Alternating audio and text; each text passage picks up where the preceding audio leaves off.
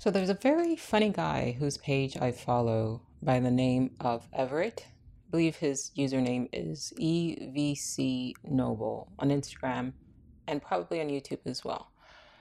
Over the last 6 months or so, we've kind of been watching him behind the scenes as he struggles with his success and what success has pretty much done to his creativity. He has about 12 million followers across all platforms, as per his own count. And we've seen him over and over again kind of talk about leaving it all behind, leaving YouTube, moving to Japan and starting over. And I think most recently, over the last couple of days, he has said that he is going to take a step away from social media and focus on real life. It's funny because we see that happening over and over again. The same thing has happened with me. I went through the same sort of process, and I'm still feeling my way through the balance between producing for social media and being more plugged in with the real world. We don't quite know what what the good balance is. And unfortunately, it just seems as more and more technology gets thrown at us, the harder and harder it will be to find the balance. That said, that's not exactly what this episode is specifically going to be about. This episode is going to be about success and whether or not success kills creativity. My cousin sent me a screenshot of his stories, basically, of Everett's story, where he's basically saying that he hasn't been able to create in the same way lately. My response was something to the effect of, I knew it was him in the post before I actually opened it and read it and saw his name, because it is something that I'd seen him struggle with before. By him, once again, I mean Everett. My response also was, I wonder if success kills creativity. To which my cousin responded, Kevin Hart isn't as funny now that he's successful. And I think that that is true. You also see the same thing occurring with corporations. When they first begin, they are so hungry. And you could see that because they are very innovative. The products that they put out are, well, they're good. They're good products. But then as the company sort of gets bigger and bigger, you find that the products sort of basically stay the same. Apple, I'm looking at you. I've had a couple of people ask me to do a video on Apple VR. And the thing about my podcasts, the things I talk about, is I tend to be about 3 to 5 years ahead of time, unfortunately. So if you're looking for my commentary on Apple VR, you might have to go back to old episodes of Your One Black Friend podcast about 3 years ago, because I've already commented on it. Maybe I think 2 years ago, because I already commented on it. Long story short, shit's heavy. You have to sit with the things on your head. Battery power is shit. And once again, it's invasive, right? More and more of these things kind of keep nudging their way into our day-to-day existence. I just sort of wonder, I saw the ad where the father is recording his daughter and his birthday, but like it's a young child and she's going to have that fucked up memory. She's not going to see your face. That's part of her memory. You got this thing on your face recording it with the eyes kind of, what kind of memories are we creating for our children? Whatever. That's my sort of input on that. I'm sure as a first generation, it is going to be this sort of archaic monstrosity, just like the first generation of the Apple, monitors were sort of heavy and bulky, and then they became more streamlined. Eventually, I'm sure they'll find a way to bring down the technology to where it's glasses, much like Google Glasses, but obviously considerably more advanced. We're just seeing the first iteration of something. And maybe they'll become less and less invasive till they end up becoming like a lens, as seen on Black Mirror. But that's not the point of, that's my sidestep. I don't know. I will be having more episodes coming out where we're talking to ChatGPT, we're interviewing ChatGPT, we're incorporating that, we're brainstorming what we can do with this technology in this renaissance, in this new renaissance, in this gold rush that is being spearheaded by AI. What can we do? Those who are aware of it, because I'm sure all 330 million Americans and billions of people around the world, while they are relatively aware, it's haunting the peripherals of their awareness. Not a lot of people have the creativity to utilize all the products that are being thrown at us right now, all the AI products, to make money and to better themselves. So we'd like to discuss that in future episodes. But for now, I kind of just want to talk about success. There are so many videos out there and books and podcasts on how to be successful, but very few videos about how to deal with success once you attain it. And once again, given that this podcast tends to be 3 to 5 years ahead of time, if you're watching this now, this episode will be helpful for you in about 3 to 5 years when you achieve and attain success. So, is success a killer of creativity? Well, it can be.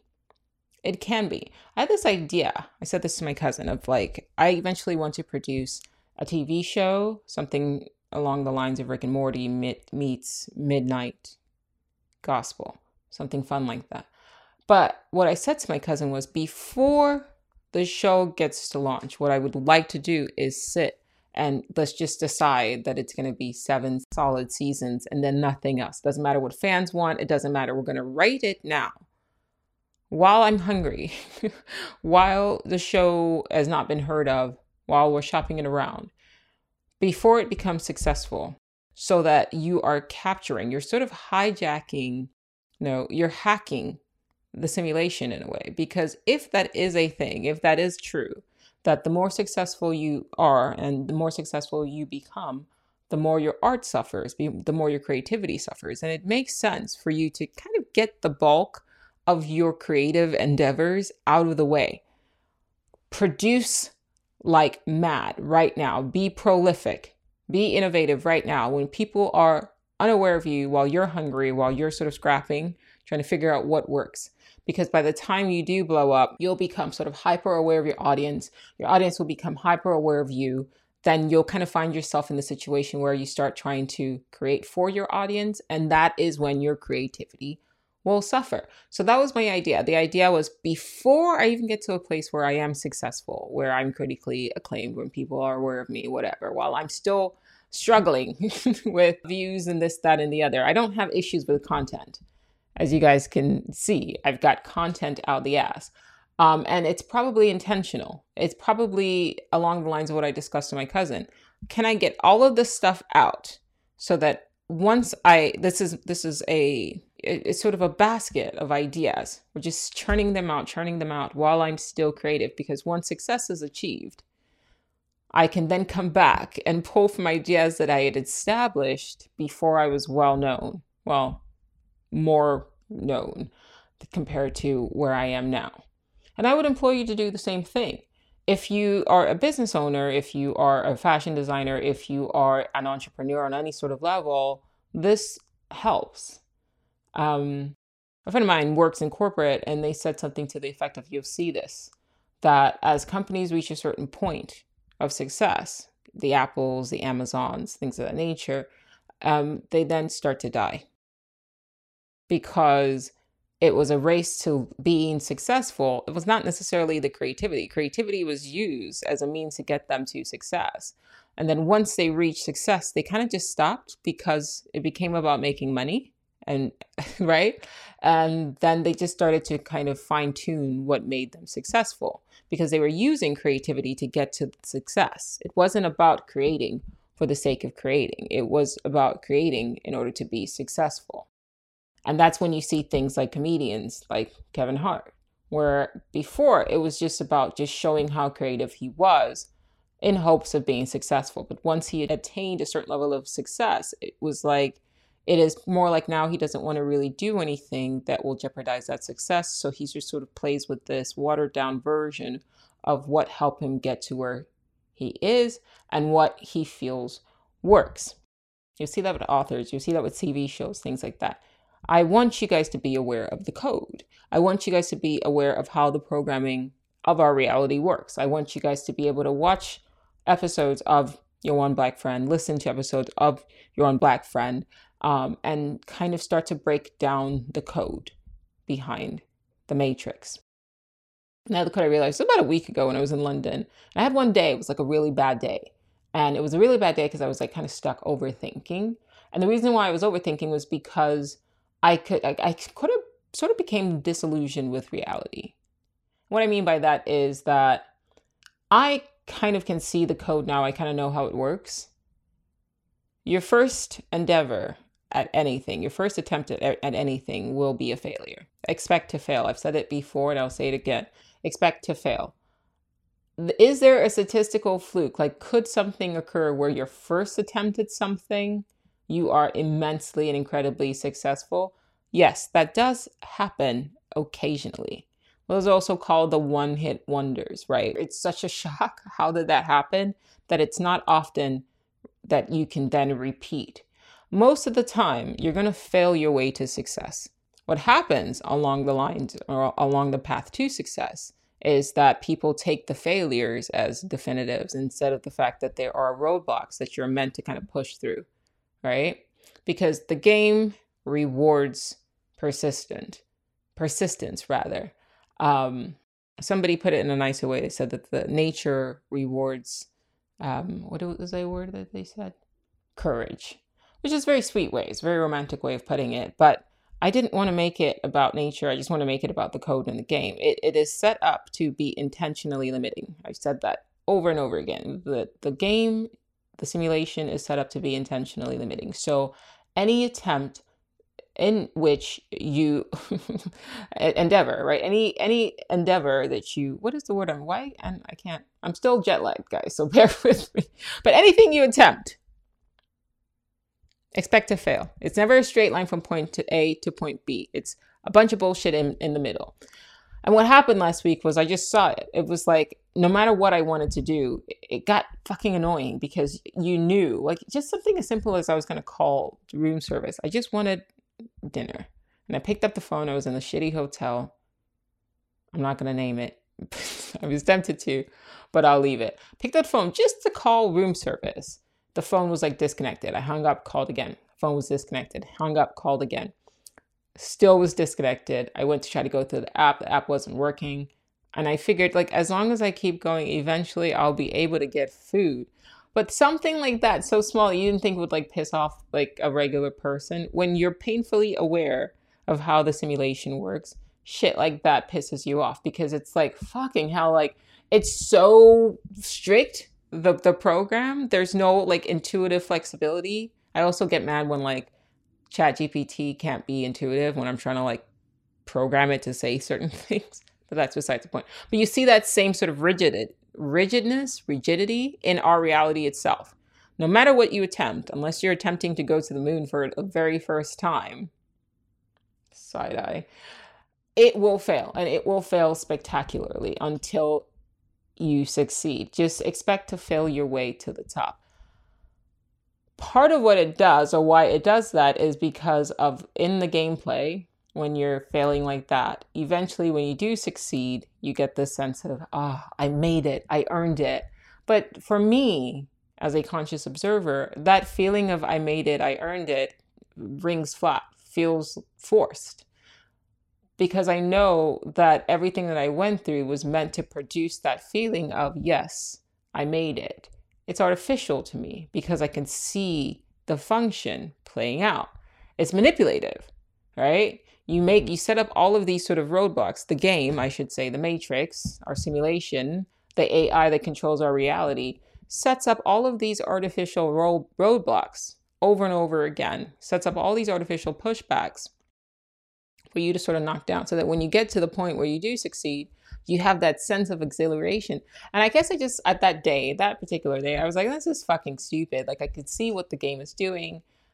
I know eventually I will get to where I'm going, but when I get there, I don't think I will feel that feeling of like relief and I finally made it, because I'm painfully aware that all of these roadblocks were just arbitrary roadblocks to success. So it's not serving the purpose that it's supposed to serve if you're aware of what the purpose is, right? Most people are unaware. So they get a certain level of excitement and thrill when they push through these, in my opinion, artificial roadblocks that pop up. But for me, because I know that they are artificial roadblocks, that they are set up to pop up. It's a daemon. I've called it the daemon in the program in past episodes, or demon, right? That are set to pop up the moment you decide you want something. If I'm aware of it, if I go, okay, I want this thing, and I know that simply by desiring the thing, the roadblocks are going to pop up, then when you kind of go through the roadblocks, eventually you know you're going to get there. But when you get there, you're not going to get the same sense of like, ah, as you would if you're not painfully aware that these roadblocks pop up from everything as as mundane as or as big as trying to become a successful whatever, like business owner, YouTuber, podcaster, writer, as just trying to order fucking room service. I will not say the name of this place. It's the same setup. There's no discrepancy. Eventually you'll get there. It sort of just was sort of, I don't know. It leaves you sort of disillusioned because you could see the code. I've talked before, just go back a few episodes, probably 6 months, 8 months ago, where I talked about seeing the code. I did a whole series on the code in the simulation, and being able to see the code in the simulation. But I don't just talk about this stuff, I actually live it. And it's like 6, 7 months later, you see it, and it just feels sort of forced. I wonder what the next level is. Like, what happens when you start being able to see it? Does the game change? I'll let you guys know if the game changes. So far, it doesn't. Doesn't seem like it is. It just seems like you just become really aware of the roadblocks as they pop up, and then you just go, right, I guess this is what we're doing. Yes, of course, this is gonna happen. I God forbid something just go the way I want it to go the first attempt. But it's part of the learning process. That's what we're told, right? It's part of success. You have to fail many times to succeed, just hanging there. All of these things that we have come to know and echo. But ultimately, all it means is that that's just how the game has been programmed. Do with that what you will. Now, let's talk about what happens when you do achieve success. I think the first step when you achieve success is to not allow yourself to feel too big. Move in ways where you still feel like you're scrapping to make it. I don't know what that looks like to you. I talked to my husband about this, and he said that with his businesses, how he moves is he tries to keep them small so that that feeling of a startup is still there. That might be worth keeping into consideration. Bear in mind, once again, we're talking about, you might be looking at a situation right now and going like, I have a long way to worry about that. Nope. Like I said, I tend to be about 3 to 5 years ahead. So if you're watching this, success is waiting for you. So you need to be mentally prepared for that right now. How would you move 3 to 5 years from now? How are you moving 3 to 5 years from now? If you're watching this, it's for a reason. Keep things small so that you still have that sort of feeling of, okay, I gotta make it, I gotta make it. 2, ignore the fucking crowd.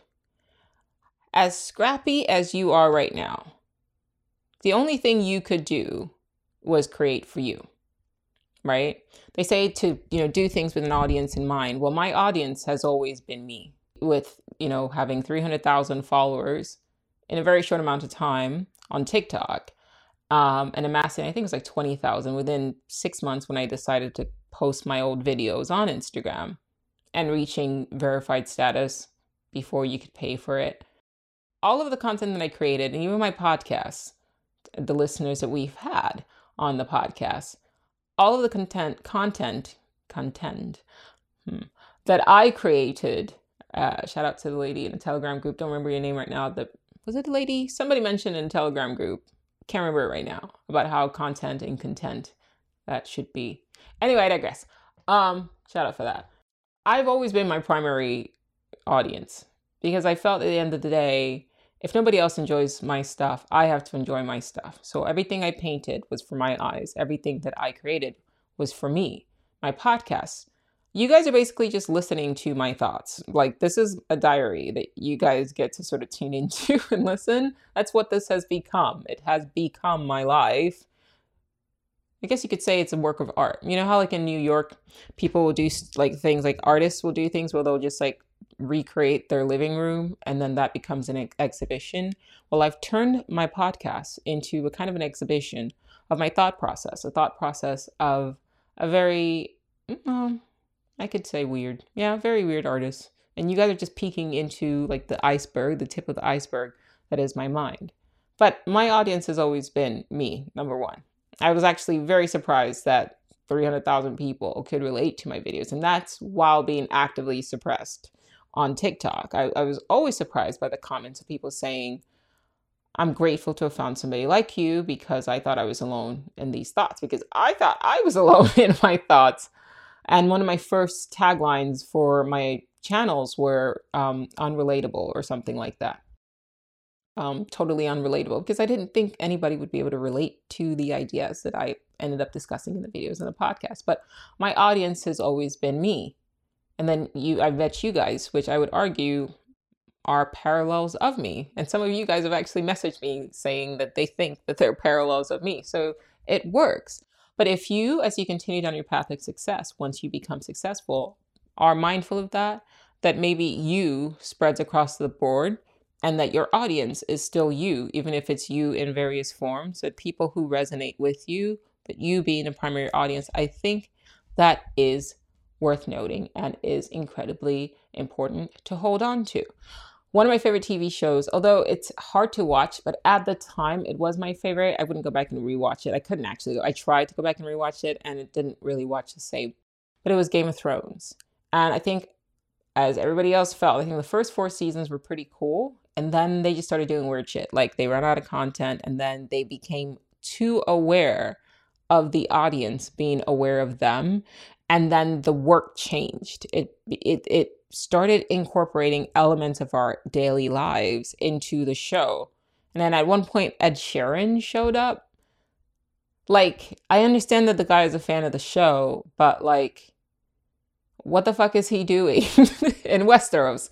Like, that threw me off. Like, don't bring in all of these like people that I've never seen Ed Sheeran act in anything else. So if you're throwing him into Westeros, I'm thrown off. Now you're messing with my immersion, right? But they did that because it was like fan service. They became too aware of the fans and it just sort of lost it. And then they started to write either to be like to getcha, like as a gotcha for the fans, like because so many fans had all these theories of how it was going to end and they wanted to like throw the fans off, which is stupid because at the very least, if you're going to pay lip service to your fans, literally just give them what they fucking want. Like they've invested years of their life into it. Like give them what they want to watch if you're going to do that, right? If you're not going to stay true to the tone and the voice of the first few seasons, then just go on Reddit, find out what everybody's saying, find out what everybody is predicting, and then literally just fucking give it to them because people like being right. Like they do. That show would have gone down a lot better if you just gave people what they wanted instead of trying to not give them like, well, we didn't think that anybody would have guessed that the disabled guy, I forget, Bran, doesn't fucking matter. Exactly. Don't even remember his name, would end up winning the throne because nobody saw that coming. Just because nobody saw that shit coming doesn't mean that's good writing. That's just you pissing people off. I digress. Back to the topic at hand. Right? Write for you. Stay as true to you. Write in the tone of you when you were first successful, when you were first worried, scared that you couldn't be successful and you felt that you had something to prove, that you had something to show to the world, that you were in fact creative, who you really were. Because once you've shown the world who you are, then that hunger, there's a risk of that hunger dying away. But all you have to do is your brain is a time machine. Mentally throw yourself back. Stoicism is a good philosophy for that. The Practicing Stoic by Ward Farnsworth is one of my favorite books. The Obstacles Away is kind of similar to it, but I prefer the Practicing Stoics, and I prefer also Letters from a Stoic by one of my favorite thinkers, Seneca the Younger. The Stoics basically encourage you, no matter what your life is going or how your life is going, to sort of try to live as though you had nothing. Right, to remind yourself that at any point in time, especially if you're doing really well, all of this can be lost. And so I think Stoic philosophy would be very helpful for that if you find yourself in a situation where you are successful and you've sort of forgotten what it was like before you were successful. But doing things like what I'm doing, where I'm sitting and I'm recording myself talking, I will be able to go back now and I will know my mindset at the time when I was building a business, I was building a brand. I would know what I was thinking of, how I felt. I've shared my feelings with you guys, right? Whenever I'm depressed, whenever I'm worried about like being shadow banned, if people are going to understand my stuff, you know, what's going on with, well, with technology. Like I've just always been very honest and very candid. Part of the reason why I'm doing it is, of course, to share. Like that's where we are now. The other part of it in the back of my mind is just so that when I come back and watch this, I am speaking to me. Hi, future me. I hope everything is going the way you expected it to go. That's how I roll, because I don't look at time in sort of chunks. I look at it as a cohesive unit, and I look at myself as a cohesive unit, both in the past and in the present and in the future, all one, existing simultaneously right now. So I do try to make sure that the decisions that I make and the choices that I make are beneficial, not just for my present self, but for my future self as well. The vitamins that I take, I put together, and I think I will actually release this in the newsletter. I went into ChatGPT and I asked it to comprise a list of all barks, plants, and barks and plants mostly that are used by pharmaceutical companies to treat cancer. That's worth noting, right? That's worth having. Generated a list of different sort of herbs, and I'm going to send that out there. I don't know how I got on that tangent, but I guess it's important. That's coming. Be on the lookout for that. Oh, yes, vitamins. So the reason why I take the vitamins now is because I want to make sure that my future self is okay, right? If you, for example, are engaging in something that's an addictive, like a drug, if you're smoking, people smoke. A lot of people smoke and vape. In London still, like this is the 80s, very weird. But nicotine is a highly addictive substance. And to me, when people vape in the present to deal with whatever it is, or smoke in the present to deal with whatever anxiety it is that they have right now, to me, it's a bit short-sighted, because what they're doing is they're writing checks that a future version of themselves is going to have to cash every time they pick up a cigarette and smoke, right? They are voting for their future self to suffer, and anybody who's tied with them as well to see them suffering. It's an extremely selfish act. It's probably close to being as selfish as suicide, if we're being completely honest. Yes, it's hard, but there are methods and ways in which a person can stop engaging in sort of, if you're alcoholic, if you're drinking excessively, right? People around you who are watching you, harm yourself. You're also harming a future version of yourself. You may not feel the adverse consequences of it right now, but that doesn't mean that it's not coming. And you should, at the very least, if you don't love people around you enough to stop consuming alcohol to the point where it's detrimental to your health, and nicotine and other toxic substances or addictive substances, eating badly, fast food, right? Overeating, not working out. If you don't have it in you to stop for the people who love you, that are watching you sort of harm yourself, and you're thinking, well, I don't have to deal with the consequences right now, so I'm fine. At least love your future self enough. At least try to imagine your future self dealing with what you've put it through right now, the consequences of it. There's something I always tell my child. Imagine you're given a car at the age of 5 or birth, right? And that car has to last you for 85 years. How would you treat it? Now, imagine if anything happens to that car, you have to be in the car and you will feel everything that car is feeling as it's being fixed. Would you be more cautious of how you run around with that car? Oh, that's the same thing that's happening with our bodies. Our bodies are a vehicle that is supposed to get us through. It's actually a time. I call our bodies a time machine, except it just travels in day-to-day increments. If you looked at your body in that way and you think, okay, I've got to get this body from point A to 80 years from now, 2085, whatever. My math sucks. But yeah, actually, was it 80? Okay, 100 years from now. Wait, sorry, 2100. Watch me glitch on live camera. So if you go to get your body, that's a very long time that you've got to make this work. And you're watching people sort of falling apart. You could tell they're not taking care of their vehicles.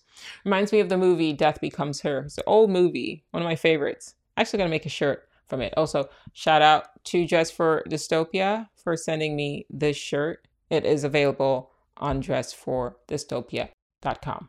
One of my favorite shirts, one of my favorite websites, because it was created by me. Anyway, in the movie, Death Becomes Her, old school. It features Goldie Hawn, Meryl Streep, and Bruce Willis. Goldie Hawn and Meryl Streep's characters like die. No, I'm sorry. They're given this potion for immortality. Spoiler alert. Even though you're like 30 years behind. I'll try not to spoil it. But they're given this potion for immortality. And they're told to take care of their bodies. And they don't take care of their bodies. And so they die. And then they're just watching that shit sort of fall apart. They're like reckless with it. It's worth the watch. And so I'm grateful I watched that movie. I watched that movie as a young child. But it always kind of stuck with me on like, okay, like we really do have to be careful with the bodies that we're given to make sure that we maintain a sense of equilibrium and health if we can control it. But be careful to include all aspects of yourself, both past, present, and future, in your contemplation today. So tie it back to success. Whatever it is that you're going through right now, keep in mind of your future successes and you successful in the future. And make sure that you can bank as much stuff in your creativity bank. That's what I was thinking about earlier. Into your creativity bank as possible so that when you do become successful, you can pull from it. You've got enough resources that you've generated at your peak creativity. Because if creativity is the price that you have to pay for success, then you might as well make sure that you've got money in the bank to ensure that when you are successful, you're good. I would suggest that whatever it is you're doing right now, you put a note, make a video. You don't even need notes. We have videos. Record a video of all the things that you're doing right now that help you be creative. For me, it's audiobooks, right? You guys know how quickly I listen to audiobooks. So long as I can get a good audiobook and I listen to them over and over again, I am inspired. Another thing I do is every once in a while, I will do a tiny bit of microdosing.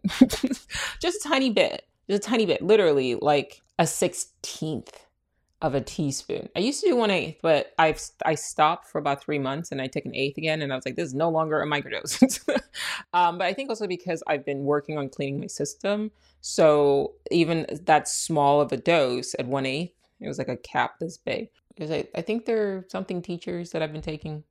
But like I said, I went like 3 months without taking it, which that's good to know that if you kind of go off of them and you take them again and your system has been cleared, they're just as effective. I take a half a cap and it kind of does the same thing. It helps you sort of unlock sort of rigid boxes that had been forming over time. So that's going to be a thing. And a lot more countries and states are actually pushing to legalize these substances. I've been talking to people both in the States and in England, which is soon to be my second home, I think, about magic mushrooms, about psilocybin. And a lot of people are open to it because of the effects that it has on the brain and making the brain more flexible. Another thing that I noticed is that as people become more successful, they become rigid in their thinking. They become fixed, right? It's hard to get them to sort of move about, right? Don't do that. There's nothing you benefit from that. Some of the most, if not the most creative individuals that we know on this planet right now are children. And that's because they haven't yet had structure imposed on their mind. So they're able to sort of look at things in a way that we, who have been programmed through institutions to keep our minds closed, because they haven't had that programmed instilled in them, they see things differently. Talk to kids, right?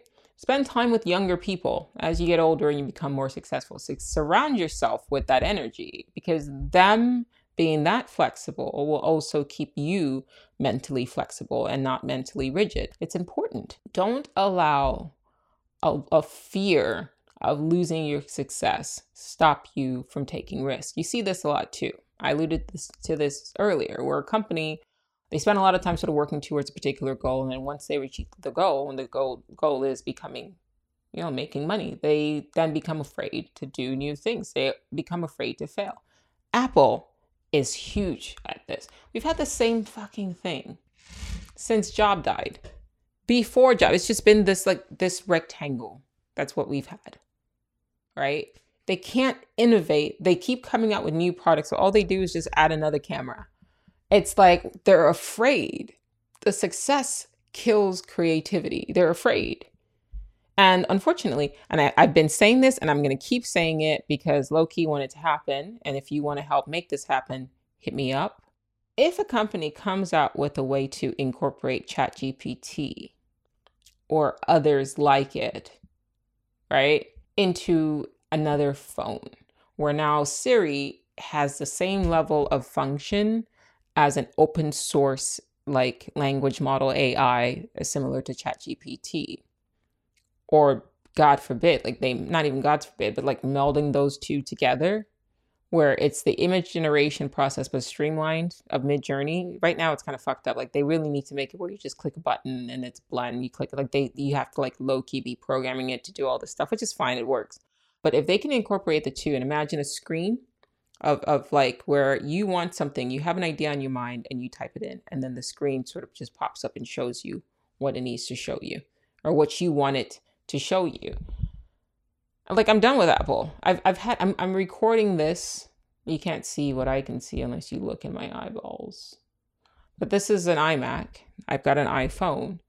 My laptop's not an Apple laptop. Although the circumstances in which I have that laptop were beyond it just showed up at my house, but we'll leave that alone. But I've had Apple. Probably it's my first and only smartphone. I've never really deviated from it, but I'm not married to it. I've already backed up all my images on something else. So anything that comes up that is more innovative and makes my life easier than Apple, I'm done. It's over. It's over. Because it's the same bullshit, right? All of this technology, you can't have AI fucking generate you something better than a brick. They're afraid to. It's a $1 trillion company. They're sitting on money. They have more money than some whole countries. And they keep giving us rectangles and whatever the fuck that thing is, the Apple VR. Like, we've done this already. This is the best that you can do. I have the headphones even, the AirPods, whatever, AirPod Pro. Like, why couldn't they have made that leather? Why is it mesh? I wear makeup and now I've got the makeup on the ear thing. That's hard as fuck to clean. Right? It's not the best headphones out there. It's just expensive. And then I don't like Bluetooth. So I've got to had to get a separate cord to connect it to Bluetooth, and then an adapter to allow me to listen to it, a lightning adapter to allow me to listen to it on my iPhone where it's not Bluetooth. Why are you making me do all that? I already spent a grip on your stupid headphones. Now I've got to do all this extra shit to listen to it to the way I want it to do. All of these companies that can't innovate worth shit, and they want you to keep every year forking out more and more money for the same product for just slight innovations. Meanwhile, Android has been like coming up with all this stuff like 5-10 years ago, and now we're just now getting it. And there was a time when it was like, okay, as Apple users, we would just deal with it. But hey, I'm gonna fuck up your iMessage with my green text if it comes down to it. If it means that I have a technology that isn't archaic and like, sorry Siri, but oh, come on. Like, stop giving me like little like dangling it. Like, oh, here's what we got now. Here's what come on. Fire everybody. Get rid of Tim Cook. Pull somebody from like the bottom who's just like trying to prove that they can make it, but they're intelligent. Pull a group of people, have them work together and come up with like Iron Man suits or some shit, man. I don't know. It's 2023. Let's make flying cars. Like, let's make the Jetsons. All right, guys, I'm tripping. Anyway, that's my contribution. This is meant to help those who will and have attained success in the future stay successful while also maintaining their creativity. You will lose a bit of creativity. It just comes with the territory. You have to be mindful of that. But there are steps that you can take right now while you are still a creative being to help yourself. You can be an assistant of your future self right now. And for those of you who are parents, encourage your children to create as much as possible right now. Unfortunately, the system that we're living in will beat that creativity out of them and force them into square pegs. But you want to be able to record their creativity right now so that they can be inspiration for their own future self.